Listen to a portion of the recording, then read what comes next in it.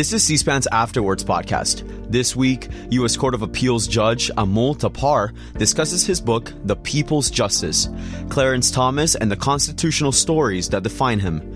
He speaks about the judicial philosophy of Supreme Court Justice Clarence Thomas and recounts some of Thomas's key opinions. He's interviewed by USA Today Supreme Court correspondent John Fritzy.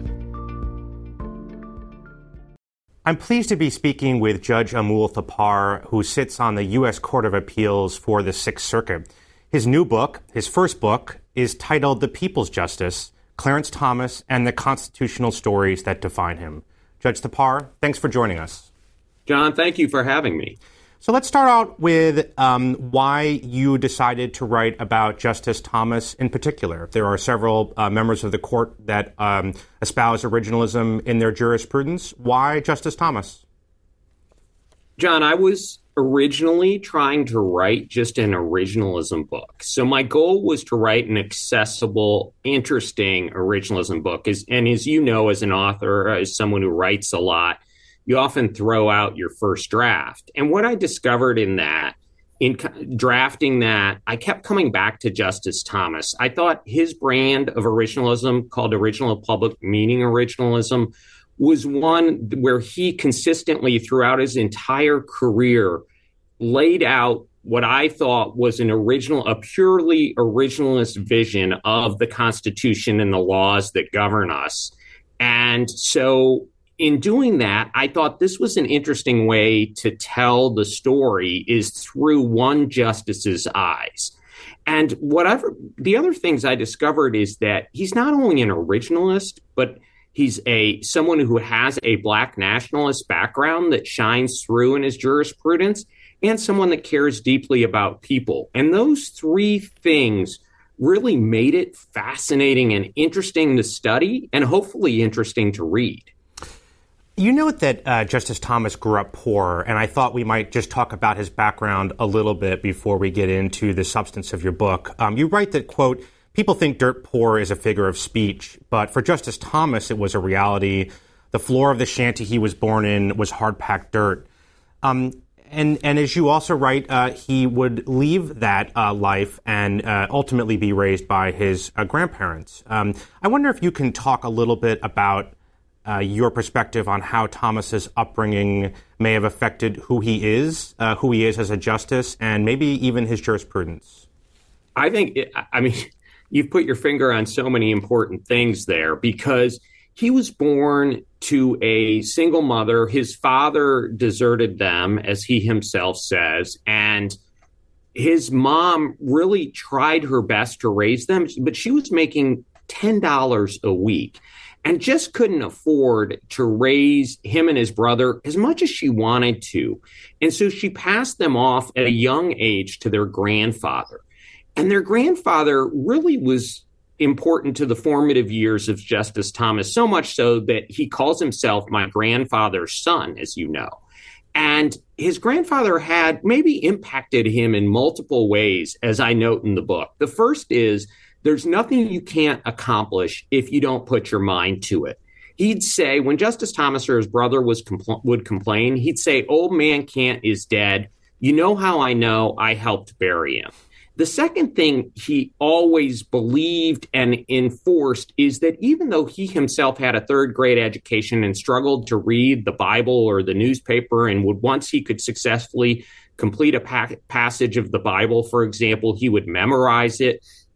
He thought that, in Frederick Douglass's words and words that Justice Thomas later uses, education means emancipation. And so he saved every penny he had, even though he was an oil delivery man, to send Justice Thomas, a young Justice Thomas, and his brother to Catholic schools, which he did from really third grade through 12th grade.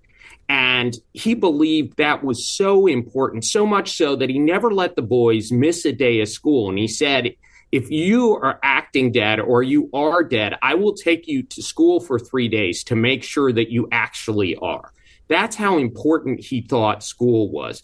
And the third thing he taught Justice Thomas, and I'm quoting Justice Thomas as I recount in the book, is not to be enslaved to the views that others will assign him, but has find his own views through study and education. And those three things, I think, come back throughout Justice Thomas's career and shine through. Your Honor, I have to say, this is a book about the law, and it's a book about Justice Thomas's jurisprudence, and it's about originalism, but it's exceedingly readable for non-lawyers. And everybody that I've seen interview you has raised this point, and I think it's because, you did a really good job writing on this. And the reason why I think it's so readable for non-lawyers is that you focus on the people involved in these cases. As a reporter myself, we try to focus on the people, too, because that makes it interesting for our readers. Can you just talk a little bit about your approach to writing generally? Yeah. So, John, candidly, you write much better than we often do. And I think we get trapped in the law. I often tell my law clerks, in law school, you learn to talk and write like a lawyer for 3 years. I'm going to teach you to write and talk like a human being again. And what I mean by that, it's joking, but I was a trial lawyer originally, and then I was a trial judge. And during that time, as a trial lawyer, you had to take complex concepts, and explain them to lay people. And I always did my best to do so. And as a trial judge, you really should write opinions, not for the lawyers, not for the bar, but for the losing side. And I always tried to accomplish that. My obligation as a trial judge was to explain to the losing side why you won or lost a case. One thing I noticed as you go up in the court system, meaning as I advance to the Court of Appeals, we often make the error, and I do so myself, and I regret it in hindsight, of forgetting that the caption represents real people. Why? Because we interact with other judges, amazing colleagues. We also interact with the lawyers, but we don't, like on the trial court, interact with the litigants again. And one thing I saw in Justice Thomas's jurisprudence is he really strived not to forget there were real people in front of him. And as you note in the book, the individuals that struggle with some of the hardest circumstances imaginable and bring these cases, in some ways, are the real heroes of the book. And Justice Thomas is just the protagonist of originalism. And the book hopefully demonstrates how originalism often benefits those we don't think it would. Yeah, that leads into my next question. One of the things that was very interesting to me is that instead of simply relying on the record, which you could have done, it's pretty clear you did some original reporting here. It's clear you did interviews with the plaintiffs. There's a lot of interesting behind the scenes stuff with some of the advocates involved in these cases. Tell me a little bit about why you decided to do that instead of just looking at the record. And tell me a little bit about what you learned from those conversations and experiences.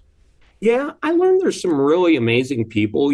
As judges, we so rarely get to interact with the people that bring the litigation, right? And as I mentioned in the trial judge, you did, but it was through the prism of the courtroom. Whereas when I had the opportunity to interview the individuals and really the privilege of interviewing these individuals, I got the human side. It helped me better capture the human side that you can't capture in a cold record. And so what I mean by that is I would often read the record of the trial. I would read everything I could get my hands on, including articles written about the case itself, the opinion itself. But I really wanted to capture what people were feeling, for lack of a better way of describing it, taste, sense, and smell. And I try to convey that to the reader. For example, if I can just pick one, I interviewed Angel Raish and another woman, Kathy McKee, two women that left an imprint on me in a way that I couldn't have imagined. Angel, in talking to her about the struggles with her health care and just getting to understand how much she had gone through. And then Kathy coming from nothing herself to become a star. And both of their stories are recounted in the book. But I think just talking to them and appreciating the struggles really gave me a sense of how to write the chapter in a way that could convey what they were feeling as well as what was going on in the court system. So before we dig into a few of the cases, let's talk a little bit about originalism. I think most Americans know Justice Thomas, and I suspect that most Americans don't really know what originalism is. How about we start out with a broad question? Can you just define it for us? Yeah, the way I defined it in the book, and I think it's easiest to define, and then we can get into the details, is if you like, is originalists believe that the American people, not 9 unelected judges, are the source of the law that governs us through the Constitution and statutes enacted by our elected representatives. And so what's a judge's role? A judge's role is to determine what the words of those documents meant when they were enacted. And then importantly, to apply them to the present day cases in front of them. And as I say in the book, it's nothing more, nothing less. And the surprising thing about originalism is when you're an originalist, you're committed to applying the law equally to everyone. Sometimes that means the less sympathetic party wins, and you don't necessarily like that. But as Justice Scalia said, if you always picked your results, you're being a politician, not a judge, and you can't always like your results. But what I found and what I believe is originalism honors the will of the people, and in doing so, it more often favors ordinary people. And in its honest application, it disproves, in my mind, the critics. In other words, the critics say that originalism favors the corporation over the consumer, the strong over the weak, the government over the individual, the rich over the poor. And I actually think the honest application of the original meaning proves the opposite is true. And that's really the thesis of the book.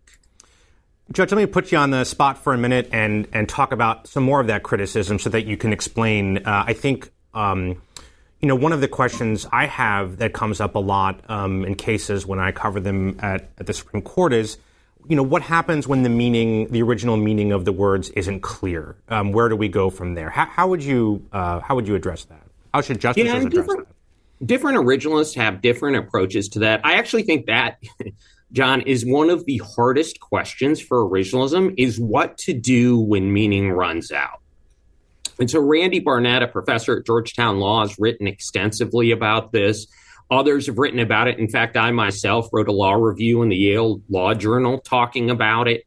But at its core, if the meaning runs out, Justice Scalia, for example, believed firmly that that is when you would leave it to the American people to decide. And it doesn't mean they have to amend the Constitution to make it clear. What Justice Scalia often said is that I'd rather leave it to 9 people randomly chosen from the phone book than the 9 people in this building to decide the pressing issues of today. So what do I mean when I say it doesn't mean the Constitution has to be amended? It means that you can go talk to your neighbor, pass a local ordinance, pass a state law, or pass a federal law. One of our greatest federal laws is Title VII that protects all of us from discrimination. That isn't in the Constitution. That's not the Equal Protection Clause. Rather, that is something Congress passed and signed into law, and that we spend more time in the court system dealing with than we do often the Constitution itself. Let me throw one other criticism that comes up a lot from the left, and that is that originalism seems to favor conservative outcomes often. How do you respond to that? Yeah, I think the only way you can say that is by cherry picking the cases and defining. I don't like the labels conservative and liberal or left or right because, as you know, John, from covering the courts, 90%, maybe 95% of the decisions, for example, in my court are 3-0. As we all know, just from looking at the last term, while a few cases are pointed to, I think I saw a statistic, and you should correct me if I'm wrong, where it was only 9% of the cases that were decided 6-3 in the way that is often reported it should be 6-3. And there were many cases decided with what I'll call, or what the media calls, strange bedfellows, meaning people that the public would not perceive ordinary lining up of. And I don't blame the media for covering those cases. They're often the most interesting. In other words, it's not the media's fault. I actually think it's our fault in not doing a better job of talking to the public directly, even though, as you know, John, I don't love it. But I think we have an obligation both to write more clearly and make our opinions more accessible. Chief Justice Roberts once said, I never put down a brief and wish it was longer. I think we could take that advice to heart ourselves and make sure our opinions get to the point, are shorter, and more accessible. So let me ask you one more on originalism, and then I promise we'll get to some of the cases because it's really good stuff. I wonder, Thomas presumably has many more years on the court if he chooses. I could also potentially see him retiring if a Republican president is elected. Who knows what will happen? I wonder who you think, if and when Justice Thomas leaves the bench, who sort of the next justice is who will take up the mantle of originalism. I think we all agree that the court has become a textualist court, like even some of the justices on the left have sort of embraced that idea. But I think that maybe that's not necessarily the case, certainly on the left with originalism. And there may be some divisions within the conservative wing. I know you don't like those monikers, but within the 6 Republican appointed justices about originalism as well. So I wonder, who else on the court do you think has embraced this idea of originalism?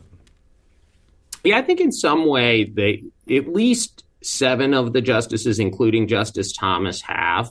And that may surprise you, but Justice Kagan herself has said that she is in some ways embraced textualism and originalism. I think Justice Jackson, to her credit, has embraced historical use and has been willing to debate the others on history. And so I wouldn't limit it to left, right, conservative, liberal, or Republican, Democrat. I dislike all of those labels, as you can imagine, John. So I know you do. You're never going to come up with a label that a judge is going to like, because we like to think of ourselves as individuals. And I think that part's important. It's hard to answer that question. And that's why I think Justice Thomas's originalism is so unique in many ways, is because he really, in a sense, captures what Brutus, the anti-federalist at the time of the founding, was worried about, that judges wouldn't adhere to the original public meaning.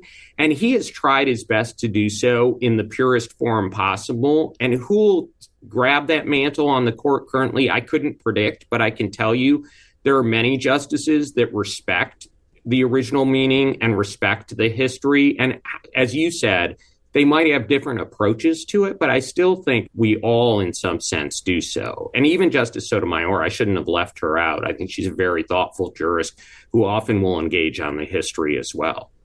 So let's talk a little bit about a few of the cases, because I think it might be easier for viewers to understand what this book is all about if we kind of walk through what you're doing. Each chapter, you look at 12 cases. Each chapter is a case where you talk about sort of the background of the case and the parties, the story of the case, and then you talk about the argument and how the case turned out at the Supreme Court, and then with a specific eye toward Justice Thomas. I wonder if you could talk about how you define these cases. How did you decide which cases that you were going to highlight in the book?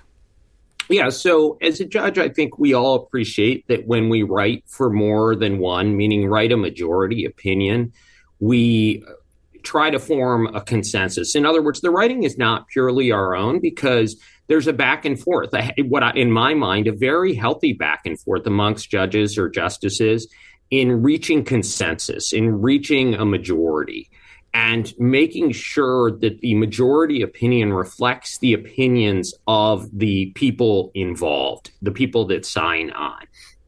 So one thing I really look for is where Justice Thomas wrote for himself. Others may have joined his opinion, although often they didn't. And so where he wrote for himself, I thought you could capture his true voice. And that was my goal. If you'll notice in the book, all 12 chapters involve an individual writing by Justice Thomas himself. So let's talk about Kelo. Let's get into the first chapter of the book. This is Kelo versus City of New London. It's an important takings clause case that anybody who follows the court is familiar with. Decided in 2005, I think. Tell us a little bit about that case and what we should take away from Justice Thomas's writings in it. Yeah, so I'm going to give you the factual background first, and then I'm going to pause and let you ask questions, and that way I don't go on for long. But I think it's important, as as you probably gathered from reading the book, to understand and appreciate the factual background. Suzette Kilo was someone who was a little down on her luck. She was getting separated from her husband. She was looking for a place to live. She was a paramedic by trade. And she wanted a view of the water. That was her dream, her whole life, is to have a porch where she could go out and sit after a hard day's work and look and gaze at the water. And she found a place in New London, Connecticut, in a blue-collar neighborhood. It was a really rundown house, so much so that the real estate agent was embarrassed to sell it to her. But she insisted that this was the house of her dreams, and she bought it. She knew to fix it, she would have to put in her own blood, sweat, and tears because she didn't have the money to do so, but she also wanted to get the money to make the house perfect. And so she enrolled in and took correspondence courses as a nurse and eventually became a nurse and was a nurse and a paramedic and saved her money and put every dime into the house, making it absolutely perfect. It was so perfect, she painted it Odessa pink. And after she was done, this was one of her favorite colors. It actually turned out beautiful. And she even put her name on the house, called it the Kilo House. Well, while this was going on, what she didn't know is a storm was brewing. The city of New London was seeking to bring in a corporation, and they found a partner in the Pfizer Corporation. And the Pfizer Corporation wanted to come in and partner with the city of New London to kind of clean up and then move into an old mill site. But they didn't just want that site. What they also wanted was a large amount of property where they could put a health club, upscale condos, some nice upscale restaurants and shopping. And that was Suzette Kilo's blue-collar neighborhood. And so they told the city of New London that in order for them to come in, they would need that neighborhood transformed into this type of community. The way the city proposed in doing it was using a process called eminent domain, which says a government can take your property for public use with just compensation. What that means is widening the road or putting in sidewalks, as Justice Thomas explains. Those are the type of public uses originally understood, something where the public would actually use the property. Of course, Suzette Kilo and her neighbors, the Dairies, who'd lived there so long, their family had been there 100 years. They loved the community so much that when one of their kids got married, they put a down payment on a house in the community so their whole family could be there. When these neighbors and Suzette Kilo heard about this, they wanted to fight it because they didn't believe it was for the public use. So the court ultimately sided with the city in this case. Tell me a little bit about that ruling and then Justice Thomas's dissent. To understand the majority's ruling, I think you have to understand a case that Justice Thomas discusses as well, called Berman. So Berman is from the 1950s in the District of Columbia, and I'll be really quick on the facts here, but D.C. wanted to take some area they called blighted and replace it with apartment buildings and condos and restaurants and other things. And the Supreme Court said that was okay because it was for a public purpose. Notice the change in words. They went from public use to public purpose and displaced a large number of residents as a result to take this property. What Justice Thomas points out in dissent is, and he's the only one, he writes for himself here. Justice O'Connor writes the principal dissent. It's a 5-4 case. Justice O'Connor, Justice Rehnquist, Justice Scalia, and Justice Thomas joins the principal dissent. But then he writes his own dissent. And he points out a number of things. First, Justice Thomas is the one justice that goes back to the original meaning. Why is he the only one and not Justice Scalia? Well, the Institute for Justice, who litigated the case, did not believe they could get 5 votes to go back to the original meaning. So they argued that a corporate purpose, meaning Pfizer's, was not a public purpose. They lost that argument because the majority believed they should defer to the legislators and others as to what is a public purpose. At argument, Justice Scalia asked a really important question that I think Justice Thomas's dissent really captures.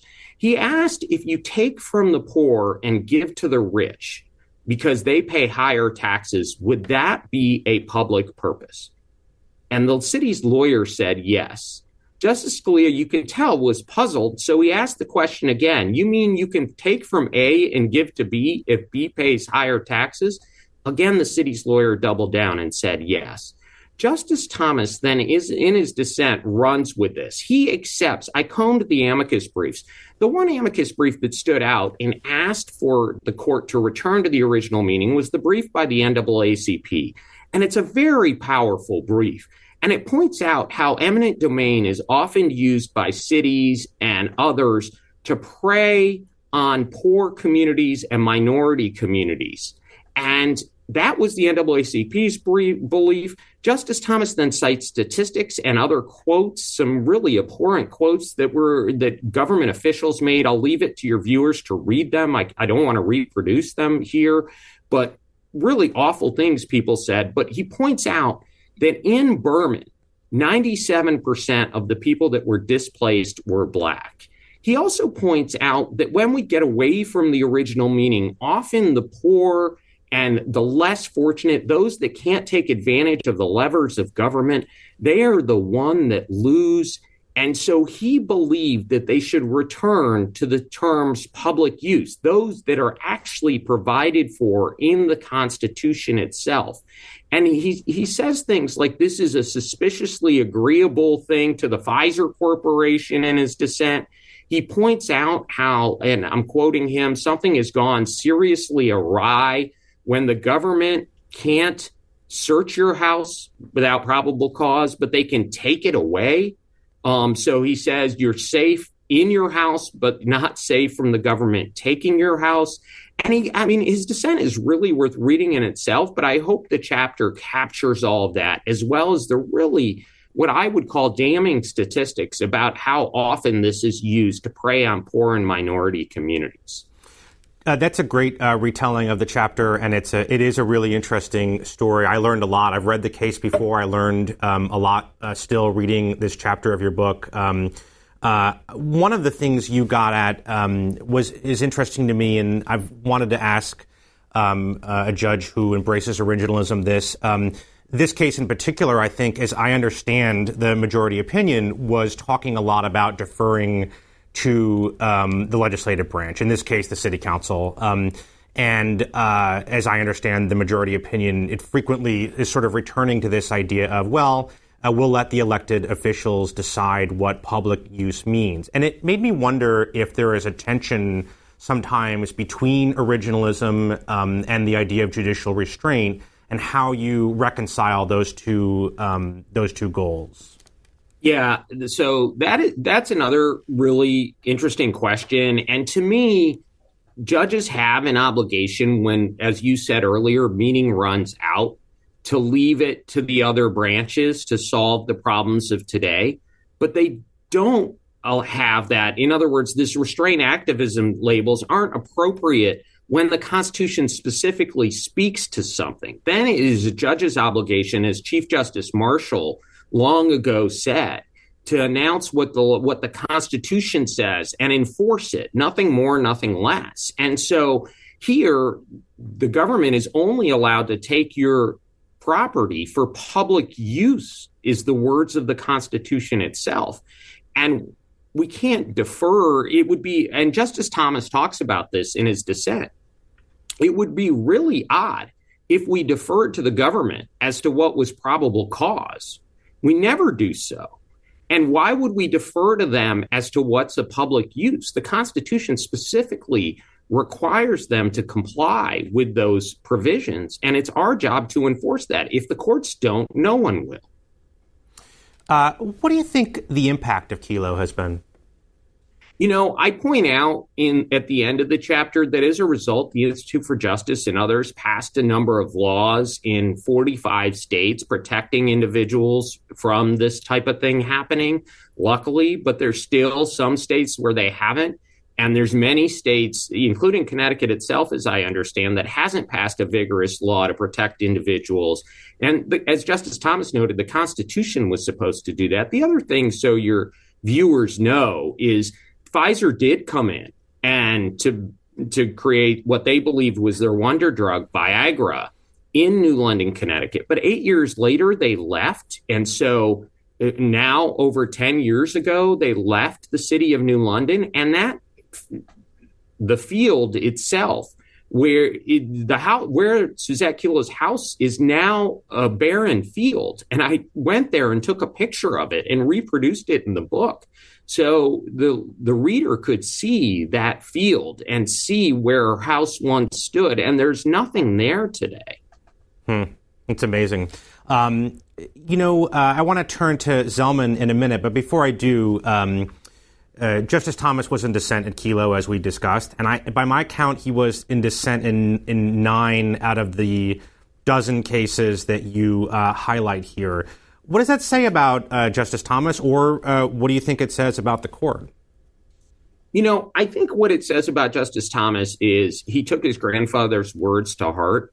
And he believes that his job is very well defined to interpret the original meaning of the Constitution. And he'll do it, as one chapter I title, even when he has to stand alone. He doesn't mind standing alone if he thinks it's right. He thinks it's important to give that voice and provide that voice on the court. And, different justices have different views of stare decisis. We don't have to get into the weeds of that. But Justice Thomas's view is the Constitution is supreme, and he will always, in his mind, revisit precedent that he thinks is really wrong, to use a simple term. And others have higher standards in revisiting precedent. And so we obviously, as judges, operate against a backdrop of precedent that many on the court, for good reason, are not willing to revisit. But Justice Thomas is always willing to revisit that. And what I was trying to do in the book, if you go back to the original question you asked, is I was trying to capture what an originalist constitution would look like in today's America. And I think Justice Thomas is the best way to do that, I found. And sometimes that means he ends up in dissent. Let's talk about one in which Justice Thomas was in the majority. Zelman is a fascinating case. I think it's the second chapter of your book.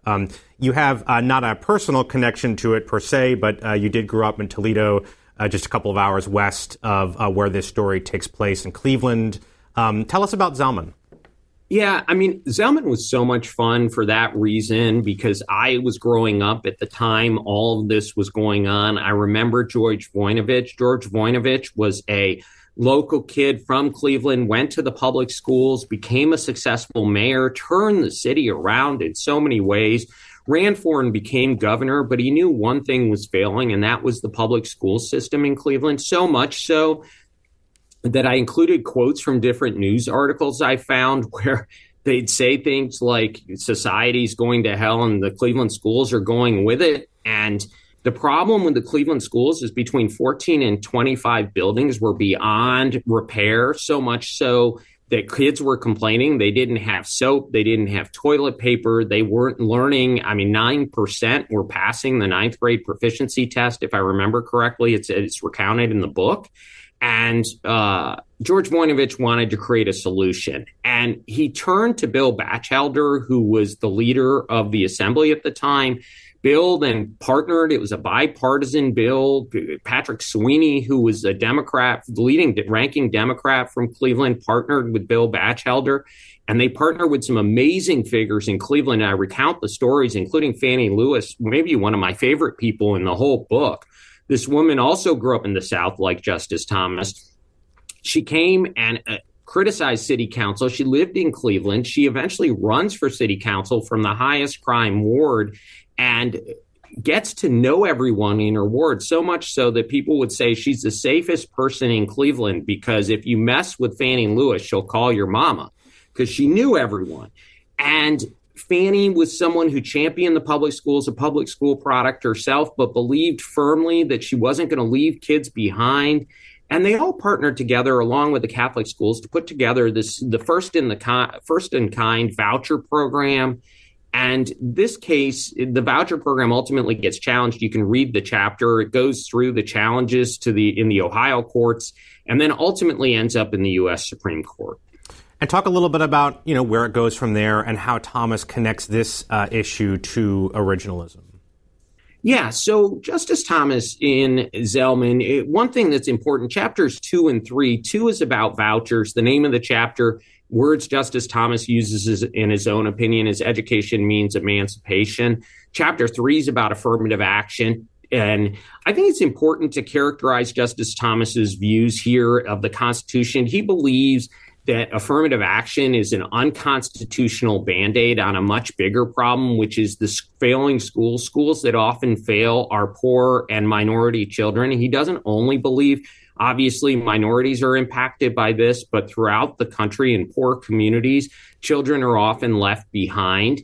And he uses the words in his opinion. He quotes Frederick Douglass often throughout a lot of these opinions. And he quotes Frederick Douglass here, education means emancipation. And he believes that misconstruing. So what happens, just really quick, is the court upholds a voucher program where you can use vouchers for community schools, magnet schools, private schools, and Catholic and other religious schools. And that's the hook that the union and others challenge it on, is they believe that using it for Catholic schools and private schools violates the Establishment Clause. Justice Thomas points out in a number of ways in his separate writing how it would be contorting the Establishment Clause to say a parent's choice is governed by that in really simple terms. And what I mean by that is the voucher program was such that the voucher went to the parents to use as they saw fit. And one other thing I should mention is they could also choose to get a voucher, not send their kids out of public schools, but use it for tutoring. So the program was aimed to really enhance the educational opportunities for Cleveland kids and give their parents a say. And in fact, they created a Twitter page for the book. It's called The People's Justice, if you put it in Twitter. And the backdrop is the Cleveland parents at the Supreme Court who overwhelmingly supported the program. And Justice Thomas really gets into the details of what's going on, how the schools have traditionally failed these people, how that's created the problem in higher education, and we shouldn't put an unconstitutional Band-Aid on a much bigger problem.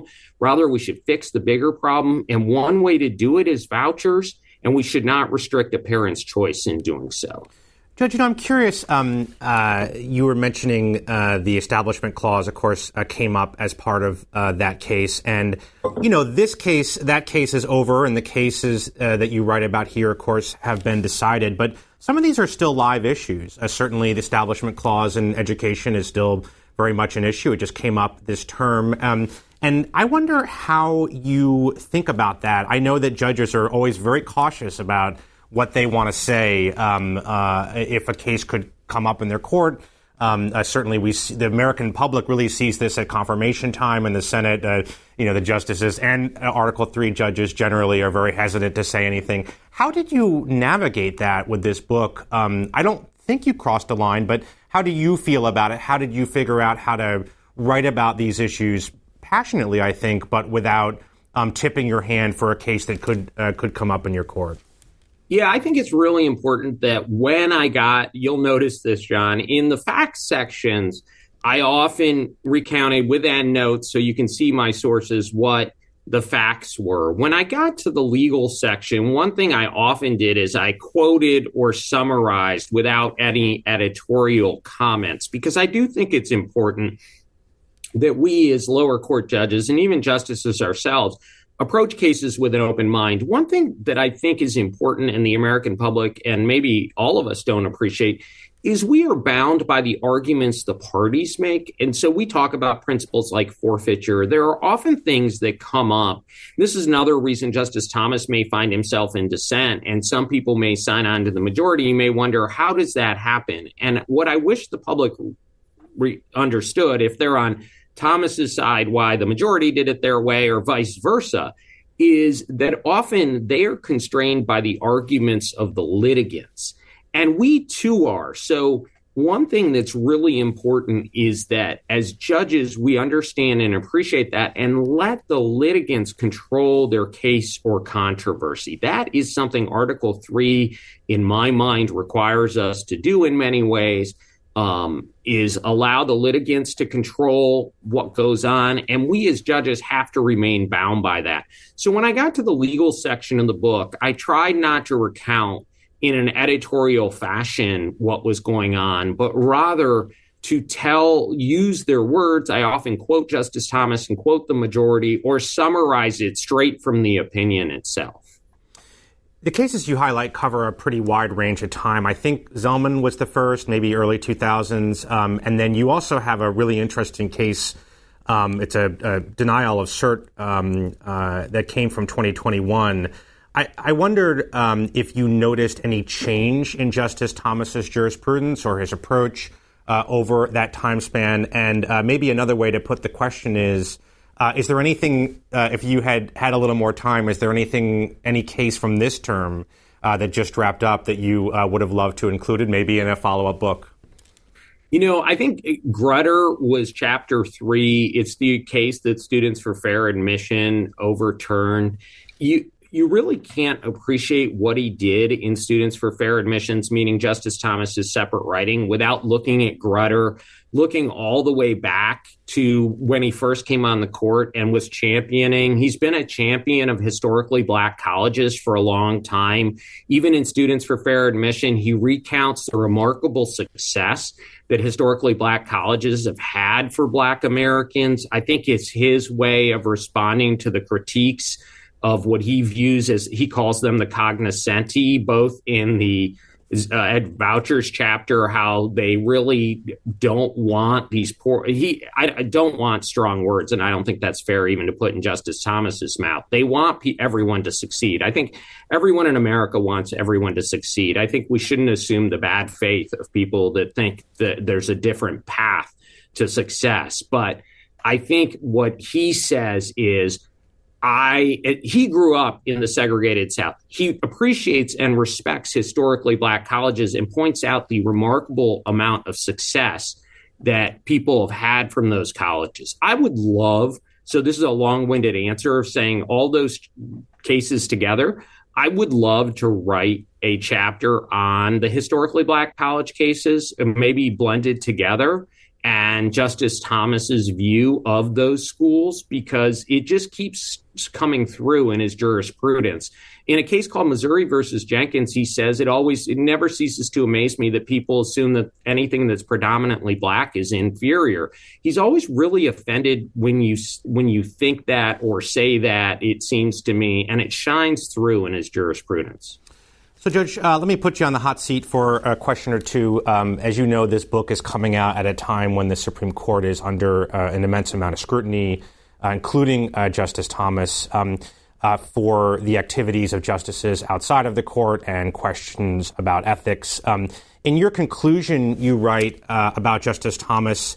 You note that he has liked to spend time with regular Americans. We all know that he and his wife do a lot of RV camping. You write that, quote, "It makes sense that a justice who would rather spend his time in Walmart parking lots than at cocktail parties is an originalist." How do we square that with this image of Justice Thomas that has emerged, I guess, over the past several weeks in stories dealing with private jets and exclusive resorts around the world?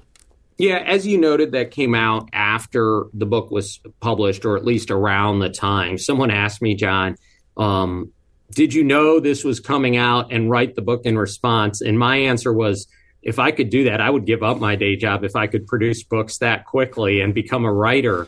I don't have John Grisham-like talents where I can produce amazing books in a short amount of time. But so I'd say three things to answer that. One is Justice Breyer sat next to him for 28 years. When these allegations came out, he said he's a person of integrity. I've never seen him do anything underhanded. I've never heard him say anything underhanded.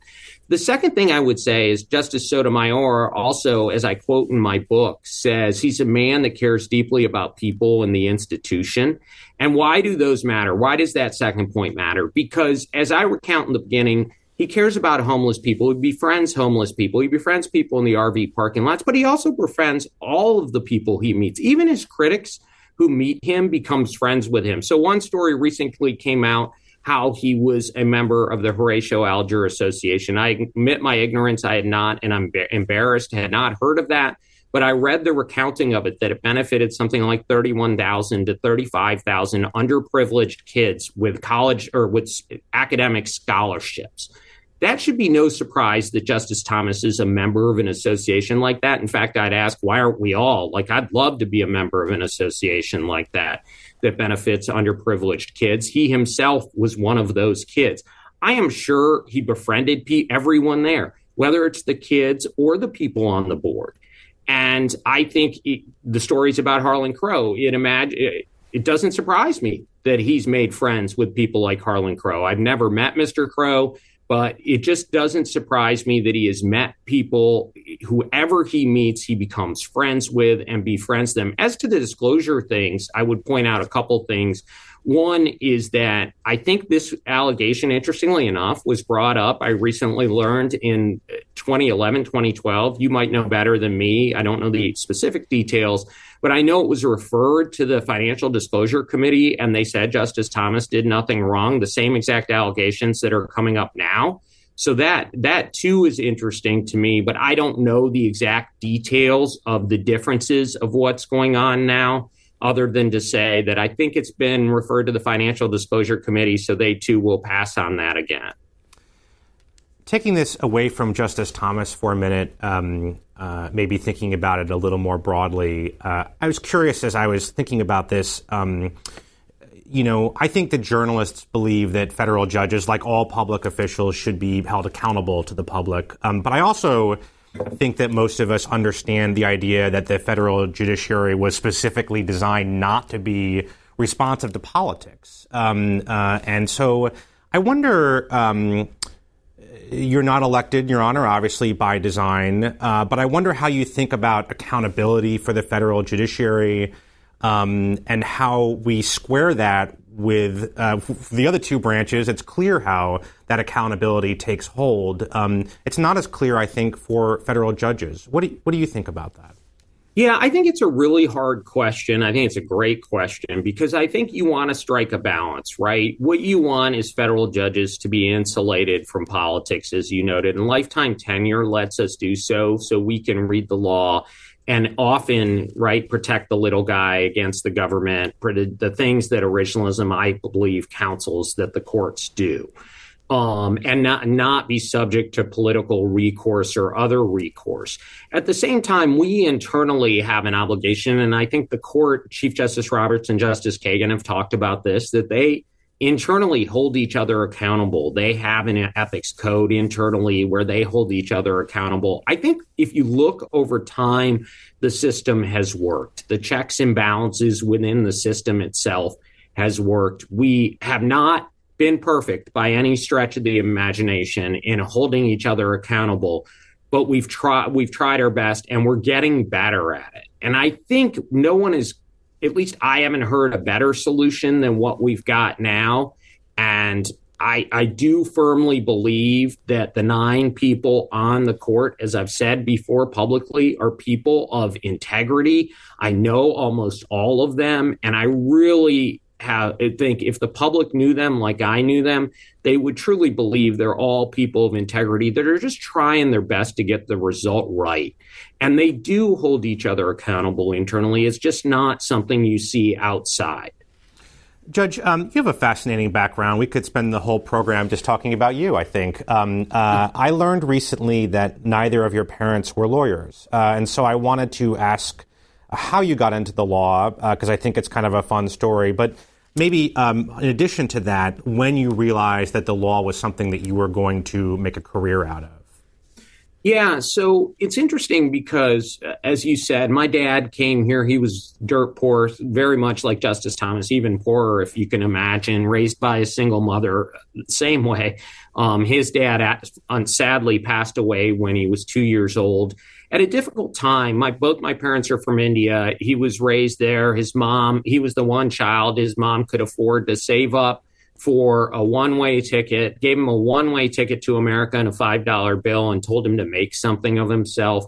He really did. And when my sister or I would complain growing up, he'd say, this is the greatest country in the world. If you can't accomplish it here, you can't accomplish it anywhere. Just like Justice Thomas's grandfather's old man can't story, my dad would not accept any kind of whining or complaining and expected us to do our best. as everyone knows, that's at least has Indian immigrants as parents. There are some kind of crown jewel professions. One of them is the medical field. My sister is the crown jewel in the family. She's a doctor, and my parents were thrilled with that. When I decided to go to law school, I was in college trying to figure out what to do. I had went to school to fulfill kind of my parents' dream of becoming a business person, went to the business school, became enamored with philosophy at Boston College and took up a bunch of philosophy courses. And obviously law was a natural follow from that, the logic and the pursuit. When I called my dad and told him I was going to law school, he said, why would you go to grad school to work an hourly job? In other words, that was his perception of what law school was all about. So for all of those out there who are thinking about it, I encourage you to do it, even if that is the remark you get from your parents, because sometimes if it really is your passion, it's important you pursue it. And it really became a passion of mine.